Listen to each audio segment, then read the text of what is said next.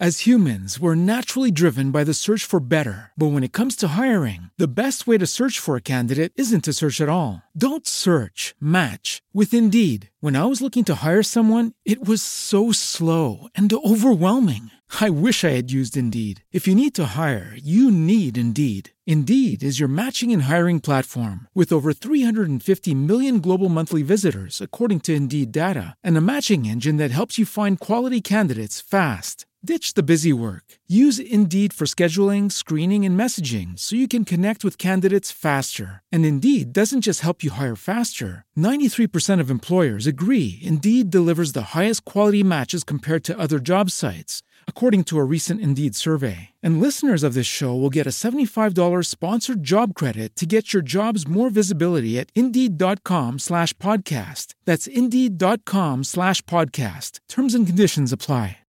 With Lucky Land Slots, you can get lucky just about anywhere. Dearly beloved, we are gathered here today to... Has anyone seen the bride and groom?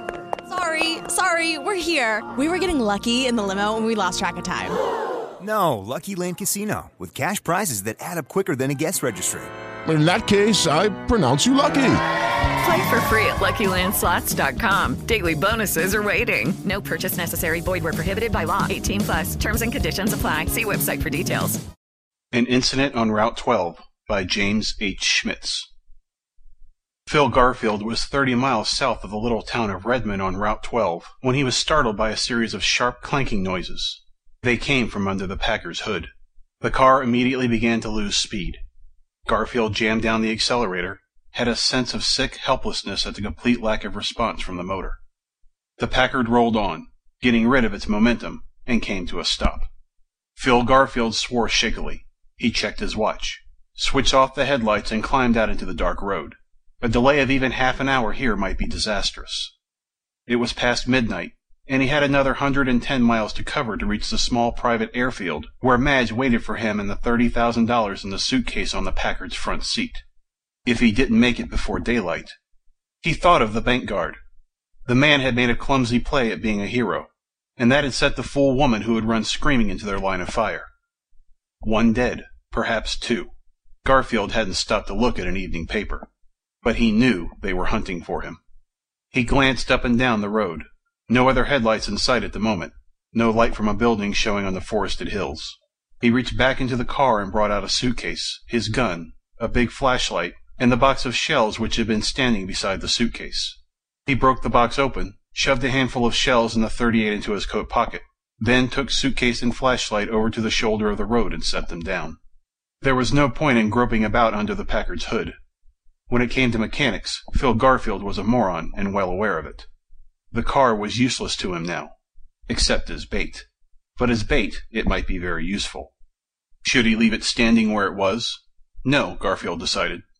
To anybody driving past, it would merely suggest a necking party, or a drunk sleeping off his load before continuing home. He might have to wait an hour or more before somebody decided to stop. He didn't have the time. He reached in through the window, hauled the top of the steering wheel toward him, and put his weight against the rear window frame. The Packard began to move slowly backwards at a slant across the road. In a minute or two he had it in position, not blocking the road entirely, which would arouse immediate suspicion, but angled across it, lights out, empty, both front doors open and inviting a passerby's investigation.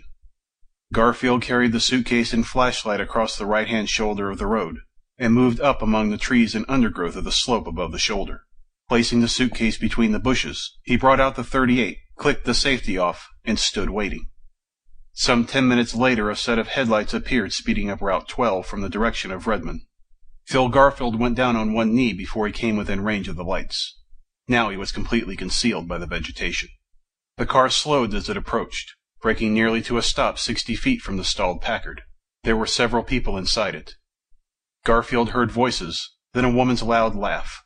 The driver tapped his horn inquiringly twice, moved the car slowly forward. As the headlights went past him, Garfield got to his feet among the bushes, took a step down towards the road, raising the gun. Then he caught the distant gleam of a second set of headlights approaching from Redmond. He swore under his breath and dropped back out of sight. The car below him reached the Packard, edged cautiously around it, rolled on with a sudden roar of acceleration. The second car stopped when still 100 yards away, the Packard caught in the motionless glare of its lights. Garfield heard the steady purring of a powerful motor. For almost a minute nothing else happened. Then the car came gliding smoothly on, stopped again no more than 30 feet to Garfield's left. He could see it now through the screening bushes, a big job, a long, low four-door sedan. The motor continued to purr. After a moment, a door on the far side of the car opened and slammed shut. A man walked quickly out into the beam of the headlights and started towards the Packard. Phil Garfield rose from his crouching position, the .38 in his right hand, flashlight in his left. If the driver was alone, the thing was now cinched. But if there was somebody else in the car, somebody capable of fast, decisive action, a slip in the next 10 seconds might cost him the sedan, and quite probably his freedom and life. Garfield lined up the .38 sights steadily on the center of the approaching man's head. He let his breath out slowly as the fellow came level with him in the road, and squeezed off one shot. Instantly he went bounding down the slope to the road. The bullet had flung the man sideways to the pavement. Garfield darted past him to the left, crossed the beam of the headlights, and was in darkness again on the far side of the road, snapping on his flashlight as he sprinted up to the car. The motor hummed quietly on. The flashlight showed the seats empty. Garfield dropped the light, jerked both doors open and turned, gun pointing into the car's interior. Then he stood still for a moment, weak and almost dizzy with relief. There was no one inside. The sedan was his. The man he had shot through the head lay face down on the road, his hat flung a dozen feet away from him. Route 12 still stretched out in dark silence to east and west. There should be time enough to clean up the job before anyone else came along. Garfield brought the suitcase down and put it on the right front seat of the sedan, then started back to get his victim off the road and out of sight. He scaled the man's hat into the bushes, bent down, grasped the ankles, and started to haul him towards the left side of the road where the ground dropped off sharply beyond the shoulder. The body made a high, squealing sound and began to writhe violently. Shocked, Garfield dropped the legs and hurriedly took the gun from his pocket, moving back a step. The squealing noise rose in intensity as a wounded man quickly flopped over twice like a struggling fish, arms and legs sawing about with startling energy. Garfield clicked off the safety, pumped 3 shots into his victim's back. The grisly squeals ended abruptly. The body continued to jerk for another second or two, then lay still. Garfield shoved the gun back into his pocket. The unexpected interruption had unnerved him. His hand shook as he reached down again for the stranger's ankles. Then he jerked his hands back and straightened up, staring. From the side of the man's chest a few inches below the right arm, something like a black thick stick 3 feet long protruded now from the material of the coat. It shone gleaming wetly in the light from the car. Even in that first uncomprehending instant, something in its appearance brought a surge of sick disgust to Garfield's throat. The stick bent slowly halfway down its length, forming a sharp angle, and its tip opened into what could have been 3 blunt black claws which scrabbled clumsily against the pavement. Very faintly, the squealing began again, and the body's back arched up as if another stick-like arm were pushing desperately against the ground beneath it. Garfield acted in a blur of horror. He emptied the .38 into the thing at his feet almost without realizing he was doing it. Then, dropping the gun, he seized one of the ankles, ran backward into the shoulder of the road, dragging the body behind him. In the darkness at the edge of the shoulder, he let go of it, stepped around to the other side, and with 2 frantically savage kicks sent the body plunging over the shoulder and down the steep slope beyond. He heard it crash through the bushes for some seconds, then stop. He turned and ran back to the sedan, scooping up his gun as he went past.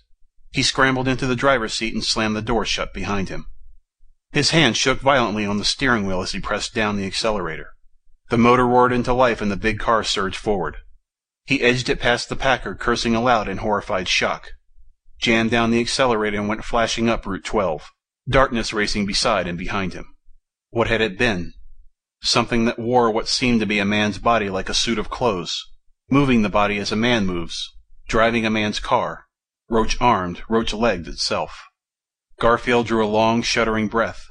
Then, as he slowed for a curve, there was a spark of reddish light in the rearview mirror.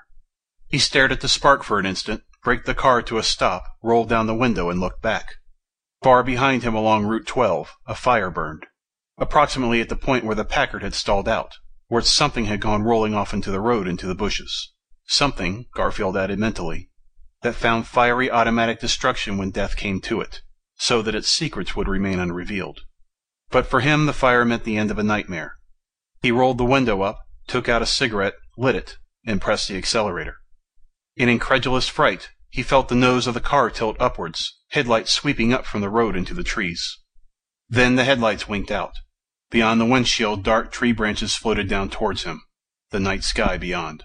He reached frantically for the door handle. A steel wrench clamped silently about each of his arms, drawing them in against his sides, immobilizing him there. Garfield gasped, looked up at the mirror, and saw a pair of faintly gleaming red eyes watching him from the rear of the car. Two of the things. The second one stood behind him out of sight, holding him. They had been in what had seemed to be a trunk compartment, and they had come out. The eyes in the mirror vanished. A moist black roach arm reached over the back of the seat beside Garfield, picked up the cigarette he had dropped, extinguished it with rather horribly human motions, then took up Garfield's gun and drew it back out of sight. He expected a shot, but none came. One doesn't fire a bullet through the suit one intends to wear. It wasn't until that thought occurred to him that tough Phil Garfield began to scream. He was still screaming minutes later when, beyond the windshield, the spaceship floated into view among the stars. End of An Incident on Route 12 by James H. Schmitz. As humans, we're naturally driven by the search for better. But when it comes to hiring, the best way to search for a candidate isn't to search at all. Don't search, match with Indeed. When I was looking to hire someone, it was so slow and overwhelming. I wish I had used Indeed. If you need to hire, you need Indeed. Indeed is your matching and hiring platform with over 350 million global monthly visitors, according to Indeed data, and a matching engine that helps you find quality candidates fast. Ditch the busy work. Use Indeed for scheduling, screening, and messaging so you can connect with candidates faster. And Indeed doesn't just help you hire faster. 93% of employers agree Indeed delivers the highest quality matches compared to other job sites, according to a recent Indeed survey. And listeners of this show will get a $75 sponsored job credit to get your jobs more visibility at Indeed.com/podcast. That's Indeed.com/podcast. Terms and conditions apply. With Lucky Land Slots, you can get lucky just about anywhere. Dearly beloved, we are gathered here today to... Has anyone seen the bride and groom? Sorry, we're here. We were getting lucky in the limo and we lost track of time. No, Lucky Land Casino, with cash prizes that add up quicker than a guest registry. In that case, I pronounce you lucky. Play for free at LuckyLandSlots.com. Daily bonuses are waiting. No purchase necessary. Void where prohibited by law. 18+. Terms and conditions apply. See website for details.